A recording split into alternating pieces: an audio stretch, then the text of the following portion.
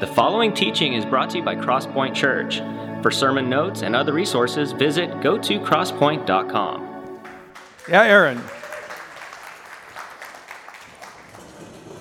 I forget his name, but the theologian from the Princess Bride movie, the bald guy that was always betting people and saying, that's inconceivable, is the theme of what we're talking about today. It's inconceivable, it's unimaginable, it's unbelievable.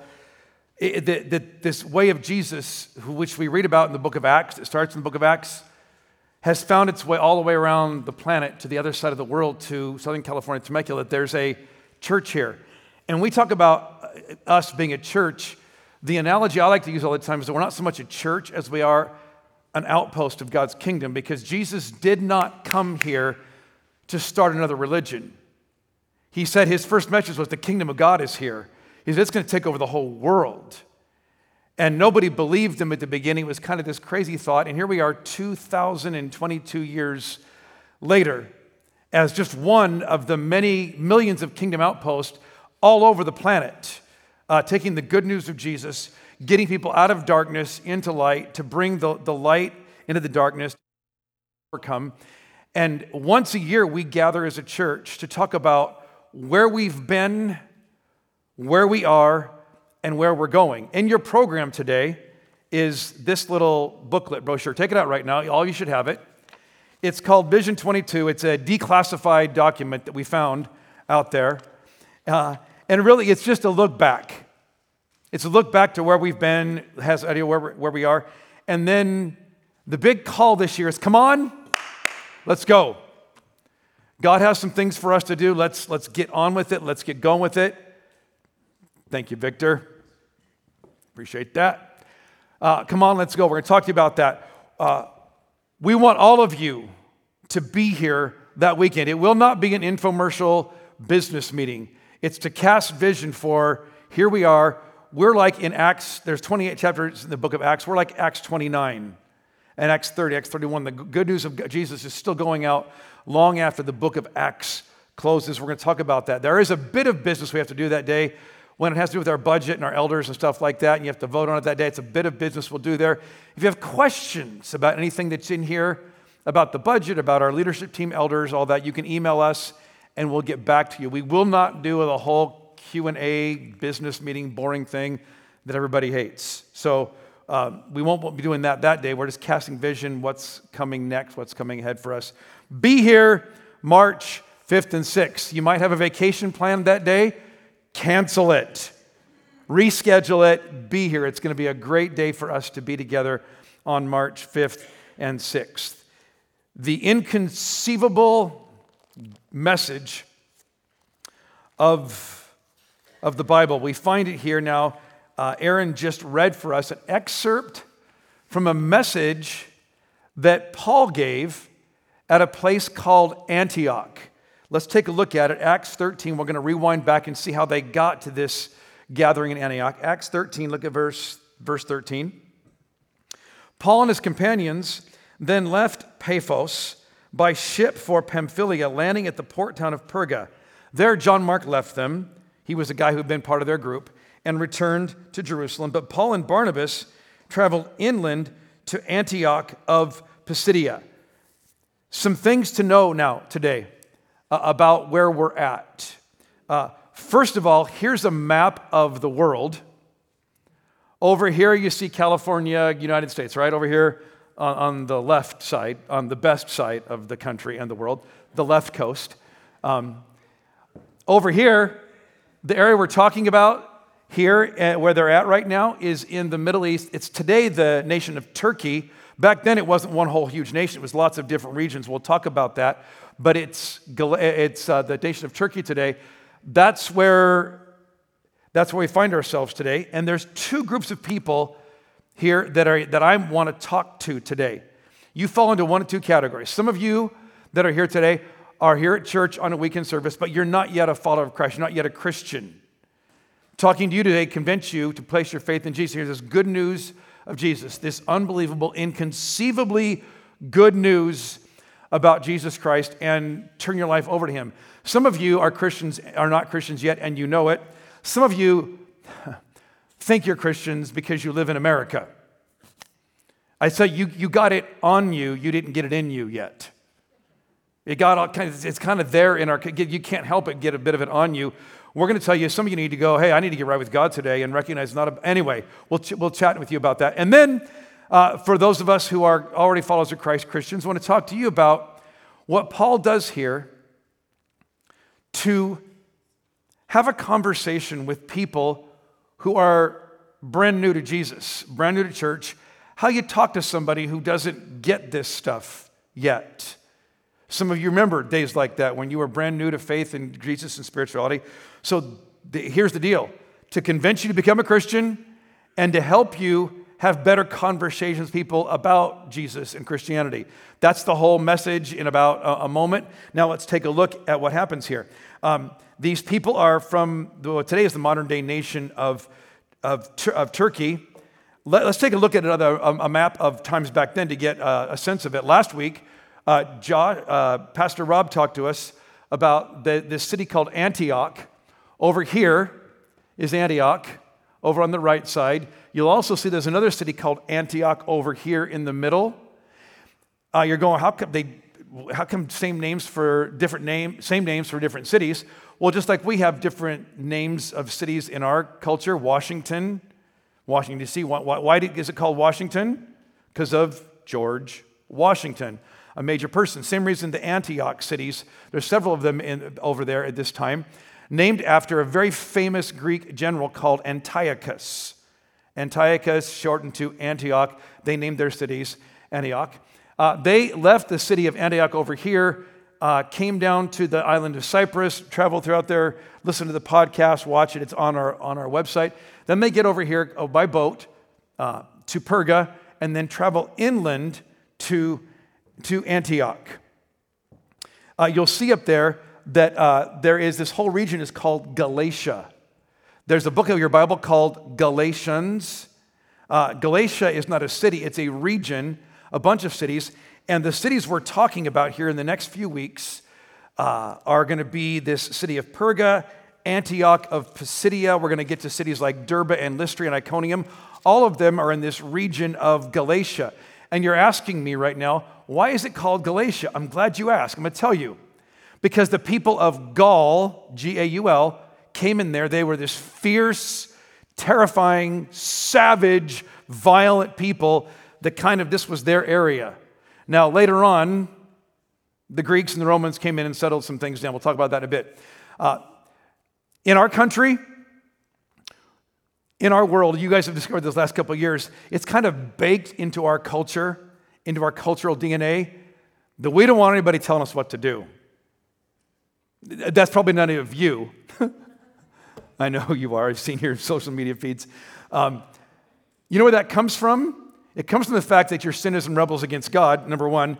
And number two, our country started here in America. You know how it started? You can't tell us what to do. That's just part of who we are. And so it's important to understand the background, the people, and the place before we look at the message that Paul's going to tell them, to understand the context they're in, because it's a very different context than what we're in today. In order to understand the message in all of its fullness, we got to understand it.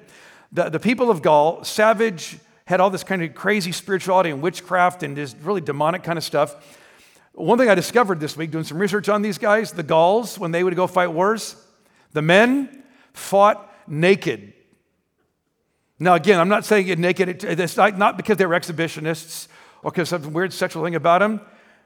They went out in the battlefield where other men had swords and spears trying to hurt you, and they didn't even wear armor.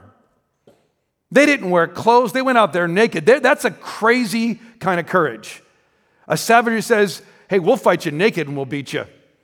And that's baked into their culture. So this is, again, what's here now. And then what happens is some time goes by, and Alexander the Great and the Greeks come in. After Alexander the Great comes in, then the Romans come in. And to give you some context for this, I read this guy this week. His name is Tom Holland. It's a great book if those of you like to read and need to get off of your Netflix IV. A great book to read or download and listen to called Tom Holland. It's called a book called Dominion. Tom Holland's not a Christian, not a follower of Christ. He's a fan of Christ, a fan of God. He's spiritual in some sense. He's not writing the book to convince anybody to be a Christian, but the premise of his book, called Dominion, is that Christianity, you don't have to be a Christian to recognize this. He said, you'd be a lunatic delusional to not recognize that Christianity, the way of Jesus, has completely revolutionized, has turned the world upside down, sideways, and inside out. Changed everything. There's never been anything else like this in the history of the planet so far. And he writes not as a Christian trying to convince you to be Christians. He's just making the case for that. It'll be up here on the screen because you don't have the book in front of you. Here's some things he talks about Antioch and Galatia. Antioch had been made a Roman colony by Caesar Augustus in 25 BC. Caesar Augustus was the Caesar over Rome when Jesus bursts on the scene and was the governing and military center of the southern half of the vast province of Galatia. All over the region, in every city, shrines, temples, the currency pay homage to the Divi Filius. That word means, in the Latin, the Greek language, means son of God. Divi, divine, Filius, son of God. But not talking about Jesus of Nazareth, talking about Caesar, that Caesar is a son of God, who by his exertions and his wisdom has ushered humanity into a golden age. Everywhere you would go in Galatia, in this whole region, everywhere you went all over the Roman Empire, shrines, temples were built there in honor of Caesar, because the more you honored Caesar, the more of Rome's money and more of Rome's resources came to you. So all over, they found this in inscriptions, in palaces and shrines, even on their money. Take a look at it. This is money from the first century. It has the picture of Caesar on it, and it's kind of hard to see, but these old words over here, Divius Filius is what these words are, son of God. We hear son of God, and we think it's a Bible term. And it certainly is a Bible term. But before it was ever a Bible term about Jesus, Caesar was using it, the Roman Empire was using it to describe themselves and describe himself as the Son of God who's ushered humanity into a golden age. They looked to honor Caesar as their Savior and Lord. To visit the cities of Galatia was constantly to be reminded of the sheer scale of Augustus' achievements. His birth had set the order of things on a new course. War was over. The world stood as one. Here, so inscriptions proclaimed, was, and here's the word for you, evangelion, also called the good news. Again, we have seen the word good news or the word gospel in our Bibles and think that comes just, it's a Bible. It's not a Bible religious term. It was used by the Roman Empire to not just say, hey, I got some good news for you, but this is good news, to proclaim that through Divi Filius, the Son of God, Caesar Augustus, they also called him their Lord and Savior. He has changed humanity. He's brought peace to the world. That's the people and the place that we come to, that Paul shows up to one day, coming from Antioch, coming from Antioch through Cyprus, and then up now to Pisidian Antioch in Galatia. You have to understand this, because the story will make more sense for you today when you hear what he says and how he says it when he gets there. And Paul comes to a city where there's inscriptions and money that says Caesar is Lord and Savior. Caesar is Son of God, Divi Filius, and has proclamations of the evangelion, the good news of Caesar. There's a calendar here. I'm going to put I think we have a little picture of it here. They found in archaeology from the first century, and it's called the Evangelion of Caesar Augustus, that Caesar has changed the world. The gospel of Caesar Augustus is right there, and Paul comes along and sees this stuff all over the city and goes, oh, I've got better news for you. And I'm not talking about a Son of God. The Son of God has come into the world, and he is indeed Lord and Savior. So these would have been terms familiar with both Jews and Gentiles as Paul shows up there in Rome. As he gathers these people together, well, let's see what happens here. Let's read. At the end of verse 14, on the Sabbath, they went to the synagogue for the services. There was Jewish communities scattered throughout the whole Roman Empire. There would be synagogues there for them after the usual readings from the books of Moses. and the prophets, those in charge of the service sent them this message. Brothers, if you have any word of encouragement for the people, come and give it. So Paul stood, lifted his hands to quiet them, and started speaking. Men of Israel, he said, and you God-fearing Gentiles. Here's where you got to see not just the message of Saul, Paul in the Bible, but the methodology. To know how you can have conversations with people about God and Jesus without getting all nervous and uptight and freaking out and thinking you're going to mess it up so you never say anything because what am I going to say? Paul goes here when he shows up here in Pisidian Antioch, and he does not go to the Roman shrines, to the Roman temples. He doesn't go to the mall, to the shopping center. He doesn't go to the bars. You know why he doesn't go there? Because he knows nothing about those people. You know who he knows about? Jews.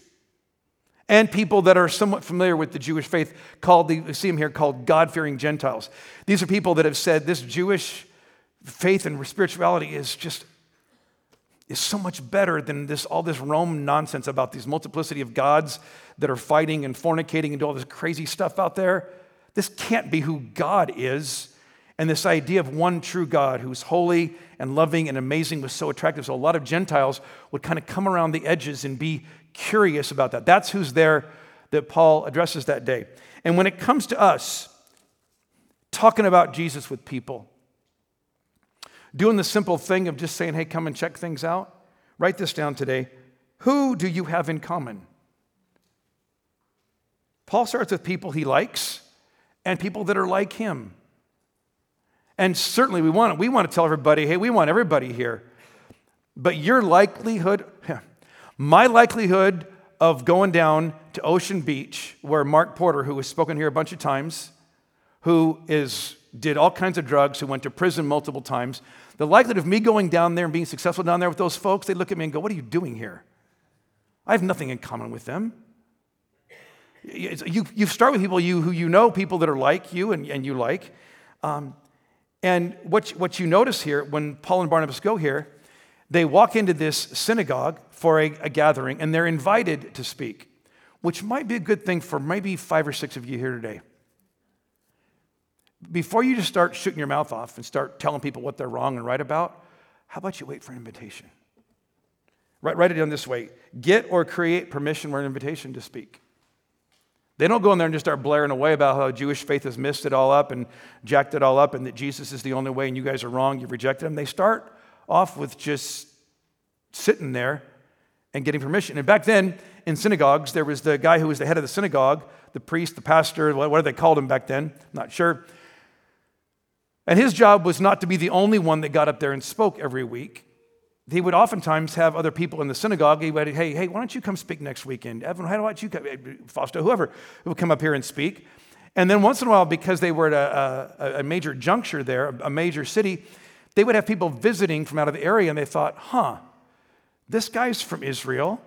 We find out by talking about Paul that he went to school in the school of Gamaliel, the leading rabbi school today. It'd be like being from Harvard or Stanford today. Like you got educated, they're like, dude, we should talk let's have this guy come and speak. He probably has something to say. So they invite him to speak, and Paul quiets them all down and says, hey, I have some things in common with you guys. You're my brothers and sisters here. And then he starts off with his message. Look at verse 17. The God of this nation of Israel chose our ancestors and made them multiply and grow strong during their stay in Egypt. Then with a powerful army led them out of their slavery. He put up with them through the 40 years of wandering in the wilderness. Then he destroyed 7 nations in Canaan and gave their land to Israel as an inheritance. All this took about 450 years. People listening that day would have gone, yada, yada, yada. We've known this, been in Sunday school, Saturday school, sorry for Jews, our whole lives. We know the whole deal here. He keeps going. After that, God gave him judges, the book of Judges in your Bible, Judges, to rule until the time of Samuel the prophet. That's 1st, 2nd Samuel. Then the people begged for a king, 1st, 2nd Kings and Chronicles. And God gave them Saul, son of Kish, a man of the tribe of Benjamin, who reigned for 40 years. But God removed Saul and replaced him with David, a man about whom God said, I have found David, son of Jesse, a man after my own heart. He'll do everything I want him to do. This is where, let me rewind a bit. The way of Jesus and Christianity has some very distinctive things about it that are very, very different that sets us apart completely different from every other world religion, philosophy, and spirituality. There are some categorical, black and white, right and wrong differences between us and Judaism, between us and Mormonism, between us and Hinduism, between us and Muslims. There's some key differences here. But you see what Paul does here? He does not start with the differences. He finds common ground with people. So the question here is, second question when it comes to a strategy for talking with people is don't start with the differences. Start with what do you have in common? What do you have in common with these folks? And start there with them. Some of you are filling these blanks in way ahead of me. I know you're smarter than I am. And then he starts with their story. Question 2 and 3 kind of go together. Before he starts telling the story of Jesus and Christianity, he starts with their story. So the third question is, what's their story? Not what's your story, not what's your agenda, what's their story? And he goes and takes them through the story they all would have known. Yeah, we've heard this forever. Yeah, about Saul and David and the judges and Exodus and Moses and Abraham. We know all this. It starts with what they have in common.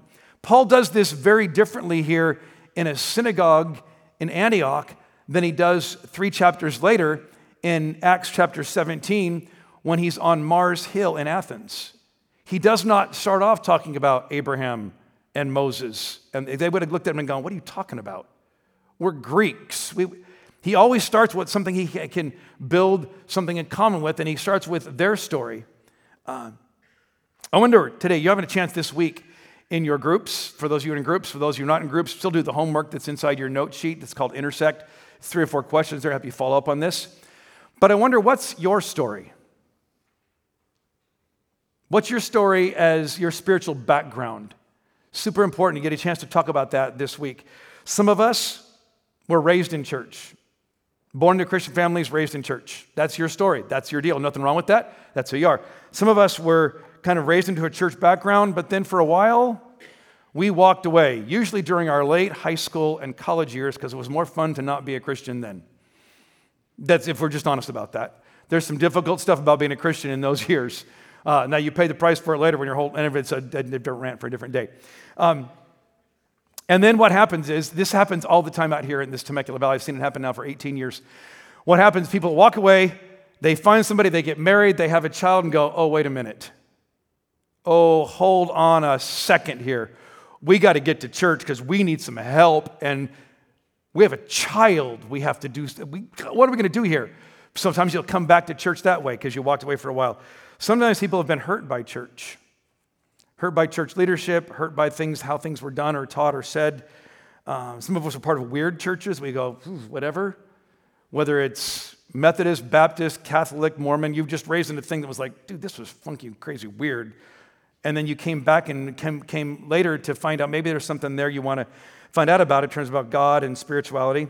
Some of us were raised in situations where God, church, and Jesus, we were completely unaware. We knew nothing about God, Bible, Jesus Christ. I mean, okay, Christmas, when Jesus, and the Easter, when the Easter bunny walked out of the tomb and saw his shadow and passed out jelly beans, and what's the cross? We knew nothing about it. We were, for all intents and purposes, whether we call ourselves atheist or not, we probably just functioned like atheists. We didn't really have real faith in God or anything, any kind of spiritual background at all. Some of our background, of the people you're going to bump into here in our Temecula Meta Valley, are the phrase I've coined. It's called "you do you, boo." Your truth is your truth. Live your truth, speak your truth.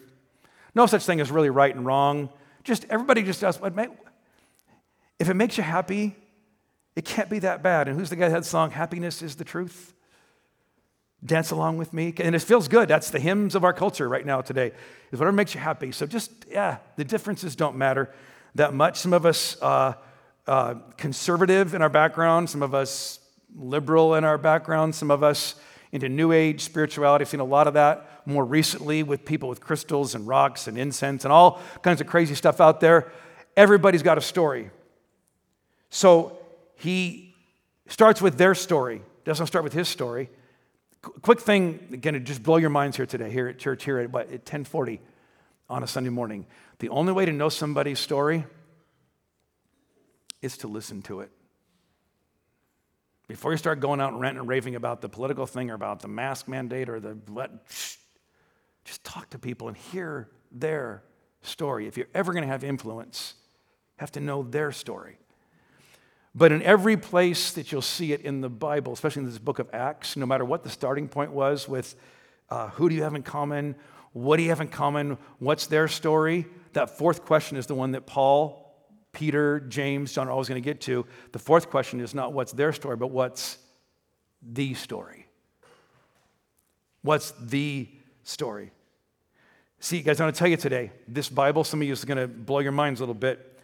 This Bible is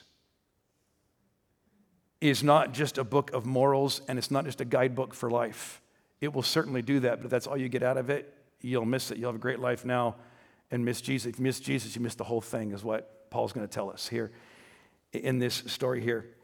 And he's going to tell us about stuff that really happened in real places and times. It's not mythology and just theology and philosophy.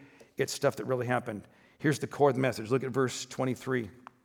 Talked about all these kings and King David. Verse 23, and it's one of King David's descendants, Jesus, who was God's promised Savior of Israel. Before he came, John the Baptist preached that all the people of Israel needed to repent of their sins and turn to God and be baptized. As John was finishing his ministry, he asked, do you think I'm the Messiah? No, I'm not, but he's coming soon, and I'm not even worthy to be his slave and untie the sandals on his feet. Brothers, you sons and daughters of Abraham, and also you God-fearing Gentiles, this message of salvation has been sent to us. You know what he just said there? For thousands of years, things have been happening. You know where it's found its fulfillment? Right here, right now, it's been sent to us. The people in Jerusalem and their leaders did not recognize Jesus as the one the prophets had spoken about. Instead, they condemned him, and in doing this, they fulfilled the prophet's words that are read every Sabbath in all the synagogues and all that. They found no legal reason to execute him, but they asked Pilate to have him killed anyway. When they had done all that the prophecies had said about him, they took him down from the cross and placed him in a tomb. He was dead, gone, not mostly dead, all the way dead, buried in a tomb. But God raised him from the dead, and over a period of many days, he appeared. He didn't just, this is the crazy theology that you're hearing in a lot of churches and spiritualities today. That doesn't matter that Jesus raised from the dead. It just matters that he raises in your heart, that you just feel him in your heart and soul. That's a loaded what you just said. There's no way he just raises in our heart. It happened in real space, in real time. He appeared to those who had gone with him. People actually saw him alive afterwards from Galilee to Jerusalem. They are now his witnesses to the people of Israel. And now we are here to bring you this good news. Remember that word, euangelion, that's all over their cities about the good news of Caesar and that Caesar is Lord and Savior. He just says, no, Jesus is Lord and Savior. He's not a son of God. He's the Son of God. And this is the ultimate euangelion, the ultimate good news for you. It's fascinating that in this story, as the way of Jesus first goes out, I wonder today, does anybody here today have a cross, necklace, tattoo, earrings, anything? Anybody? A few of you do, right? You know why you have that? Because you've never seen a crucifixion. You know, for the first 300 to 400 years of the way of Jesus, the crosses were nowhere to be found in any religious places. You know why? Because the cross was ugly, nasty, gross, disgusting. If you saw Passion of the Christ, you would go, that's psychotic weird. You put a cross up in a church. And you know what's fascinating here, that even in Paul's message, if I'm doing it, trying to convince these people who have all seen crucifixions to come follow this Jesus, you would not talk about a cross and being crucified. You would talk about how he died a difficult death, but he was raised from the dead. Hooray, the resurrection, and all that kind of stuff. Paul doesn't minimize the cross. He makes it front and center. Listen to this guy, Tom Holland, from this book, Dominion. Another thing he says here about the cross. In every town in Galatia, in every square, statues of Caesar served as a reminder to his subjects that to rank as the son of a god, Divi Filius, was by definition to embody earthly greatness. No wonder then that Paul, proclaiming to the Galatians that there was only one Son of God and that he had suffered the death of a slave not struggling against it, but submitting willingly to the lash, should have described the cross as a scandal. The word like, this is gross and disgusting word, and yet he doesn't hide from it. Guys, this is where Christianity reverses everything, turns the whole world upside down. And he says, hey, look, your Bibles have been telling you about this. He continues in his message here. The promise was made, look at verse 32, the end of it. Promise was made for our ancestors, and God has now fulfilled it for us, their descendants, by raising Jesus. This is what the second Psalm says about Jesus. He's talking and he's quoting back from stuff they've read about in their Bibles, songs they sang when they would gather together. You are my son. Today I've become your father. That was written thousands of years before Jesus as a song. Everybody goes, what is that even talking about? You know, what Paul is telling us here is Jesus was the Son of God, but nobody recognized him as the Son of God publicly until he rose from the dead. And the resurrection was the validation of the claim that I am the Son of God, not a Son of God, not just one of many. I am the one and only Son of God. He said that was confirmed to the world through the resurrection. For God promised to raise him from the dead, not leaving him to rot in the grave. He said, I will give you the sacred blessings I promised to David. Another psalm explains it more fully. You will not allow your Holy One to rot in the grave. This is not a reference to David. Even though David was the Holy One, the King of Israel, everybody thought he's writing about himself. Paul says it could be about David. Look what he says here. For after David had done the will of God in his own generation, he died and was buried with his own ancestors, and his body decayed. No, it was a reference to someone else, someone whom God raised and whose body did not decay. He was seen alive again. We are eyewitnesses to all this. And then we get to the pinnacle point. Everything he's been going there with, who do you have in common? What do you have in common? What's their story? Now what's the story? The story is of Jesus of Nazareth, who lived and died and rose again. And if you're sitting there today, you'd be going, so what? I'm glad you asked. Here's the so what right here. Brothers and sisters, verse 38, listen, we are here to proclaim that through this man, highlight, circle, underline in your Bibles, this man, Jesus, there is forgiveness for your sins. Everyone, underline, circle that one as well, who believes in him is declared right with God, something the law of Moses could never do. Be careful. He says, don't let the prophet's words apply to you. For they said, look, you mockers, be amazed and die, for I am doing something in your own day, something you wouldn't believe, even if someone told you about it. You'll see the heading here on this little part of the note sheet is unblankety blank blank believable. Words you wouldn't say at church unless you were brand new to this, going, there's no way, there's no blankety blank way that could be true. And the gospel, this euangelion, this gospel good news of Jesus, is both wow and a warning. It's the wow of the exclusive nature of the Son of God has come. Not Divi Phileus, a Son of God, but the Son of God has come. And it's the exclusive claims of the way of Jesus, that there is no salvation in anyone else. Jesus said, I'm the way, the truth, and the life. Acts 4:12 says, salvation can be found in no one else. There is no other name under heaven given among men whereby we can be saved. It's a very exclusive, very radical claim. This is the big difference that Jesus says here. But it's both an exclusive claim, but then it's an inclusive invitation to say, look at verse 39, the first word there, everyone. Doesn't matter what your background, doesn't matter what your story has been. Atheist, New Age. Paul goes, look, I killed Christians, and now I am one. Craziness that it's for everybody, this extraordinary good news of the gospel. You guys know the name Joe Rogan out there? Everybody knows, yeah, Joe Rogan, yeah, the guy who gets himself in trouble all the time for shooting his mouth off. Jordan Peterson, some of you might recognize that name. Jordan Peterson's a kind of a famous cultural critic, philosopher, that kind of stuff. Joe Rogan was interviewing Jordan Peterson one day on his show. I just found it this week. I don't know that Jordan Peterson is yet a Christian. I think he's on a journey like all of us are, so I'm not going to tell you that Jordan Peterson or Joe Rogan, I have no idea what their background is. But Jordan Peterson uses the scriptures in the Bible all the time to tell us that as Western civilization, we have lost our minds with what's going on here. And at one point, he talks about this whole story of the gospel, this idea of the death and resurrection of Jesus. And in the podcast, he pauses a moment and he says, look, It's either crazy or it's true. There's no middle ground with it. And what I want to tell you today is, you know what I think it is? I think it's both. I think it's crazy true. Only God could have done something like this.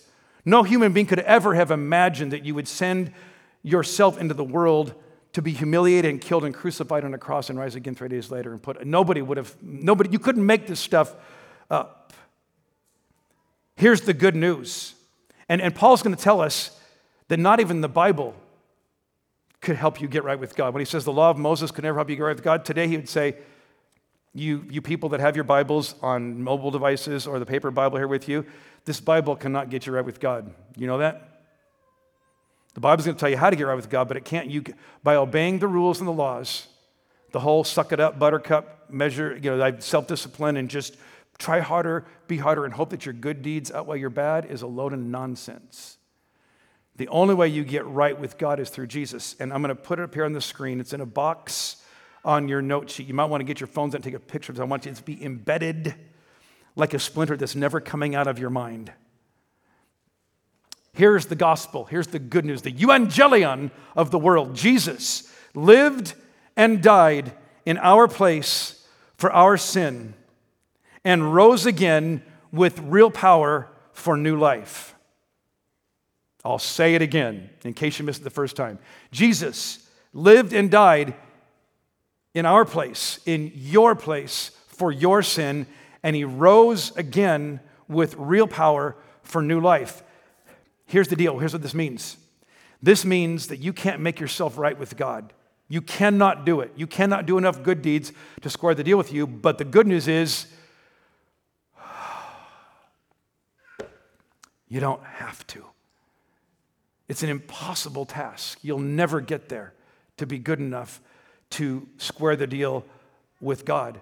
But 2,000 years ago, the judge of the universe, God the Father, banged his gavel on humanity and said, you're all guilty before me. And the punishment is eternal separation from me. And then the Son of God comes into our world and says, I'll take the sentence. And he endures the wrath and judgment of a holy, all-powerful, unfathomably great God, takes your sentence for your sin. And then here's what's the beautiful news about all this stuff, that when you place your faith in Christ, you get the great exchange. That your sin record, whether it's full of rebellion or full of religion or full of a lot of all that nonsense out there, that gets credited to Christ's account and gets taken away forever. And the life that Jesus lived is now what stands before God as your record, perfectly whole, perfectly clean. Paul's going to tell us to the Galatians, he says, your sin record was nailed to the cross, put to death, gone, done, forever. You no longer have that against you. But some of us have often thought, well, I've got to become a Christian so I get right with God so I don't go to hell when I die. That's a big part of the story, but that's not the story. The whole story, because he rose again with real power for new life for you. This is the idea that you can't change yourself. Here's the what's next story. That's the fifth question there is what's next? What's next is grace. What's next is the grace that says, let me just read the verses for you and then we'll. As Paul and Barnabas left the synagogue that day, people begged him to speak about these things again the next week. They were fascinated with this idea that religion can't make you right with God. Many Jews and devout converts to Judaism, Gentiles, followed Paul and Barnabas, and the two men urged them to underline this last phrase in your Bibles, continue to rely on the grace of God. I want to encourage some of you today who are not yet followers of Christ, who are not yet Christians, to today say, yes, I believe. Bible says if you place your faith in Jesus, you become a Christian. Your record is cleaned up, and now you're right with God. And some of you are going, well, what does it mean to have faith? Here's what faith is. Look right at me. All faith is saying that what Jesus did 2,000 years ago counts for me today. He forgave my sin. He cleared the record. I believe that. I don't get it all the way. Guys, I've been a Christian now for a lot of years. There's still stuff in here that I don't get. That doesn't make sense to me. But the one thing I can't escape is the Son of God came into the world, claimed to be God, died on a cross, and rose again with forgiveness for me. That's the offer he makes to you. Your record can be clean and forgiven. But he's going to tell us sometimes, too, it's so easy to veer off into something else. You have this conversion moment. Some of you need to become Christians today and say yes to Jesus. I'm talking about it in a second. But sometimes we can start with God and start with grace and then veer off into something else or someone else. Find a girl or a guy or money or power or success. You say, stay with grace. Stay with the grace of God. And then some of us, because you've listened to foolish pastors like me who didn't know any better at the time, in my effort to try to compel you to obey Christ and follow Christ better, especially after describing the gruesome crucifixion or showing the film Passion of Christ, we will say things like this: Jesus died for you. Can't you live for him? And that's a load of nonsense, guys.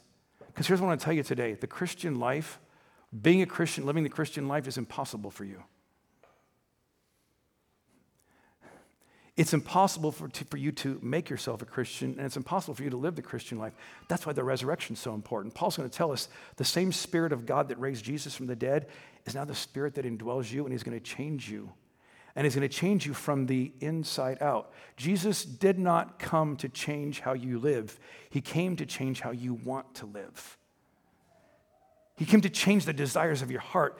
And no religion in the world, no amount, I don't care if you're a firstborn, compliant, self-disciplined kind of person, you can't do this on your own. You'll get exhausted and wear out until you go, I'm just going to rely on the grace of God.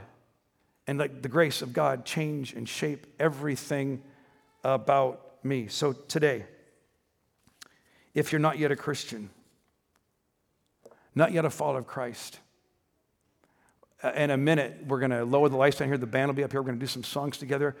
Just take some time with Jesus. And so I don't get it all maybe yet, or I actually, you know what? Some of you going, I finally get it.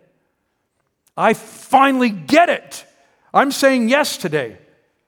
Take a moment there and just close the deal with God. Don't worry about the right words and saying it all right. Just close the deal with God.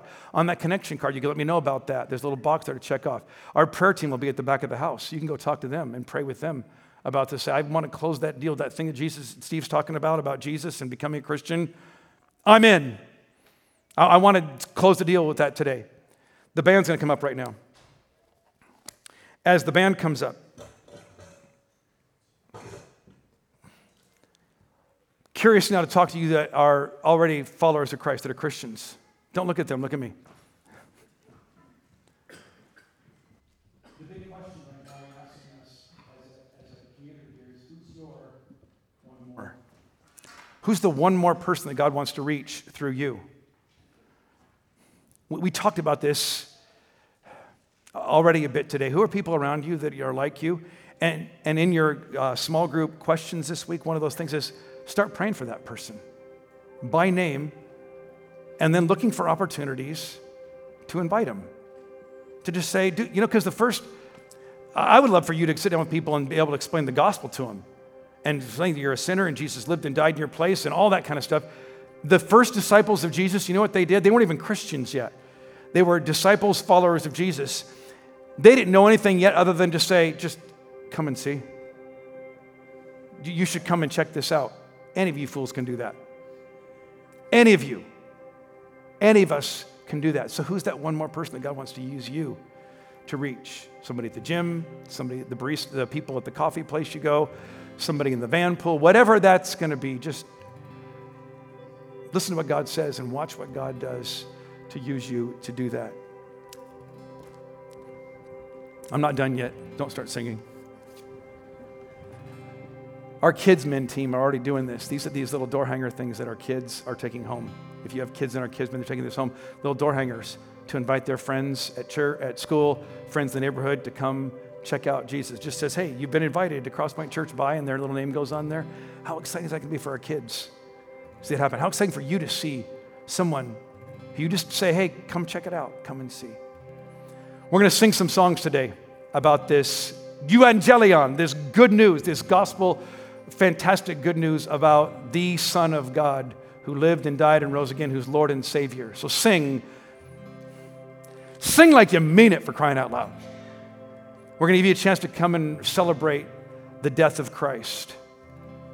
He told us to, as frequently as we can, to come and eat bread and drink juice that's the symbol of his body and blood given for us. This is the thing, this is the central part of what we're all about here at Crosspoint. The good news of Jesus, that the Son of God, Jesus, lived and died in our place for our sin. And he rose again with real power for new life. And so Jesus, today as we sing, as we pray, God, as we do some business with you right now, whatever that is, we're just listening. We want to hear from you. Thank you for taking the time to listen to this podcast. For more resources, check out gotocrosspoint.com.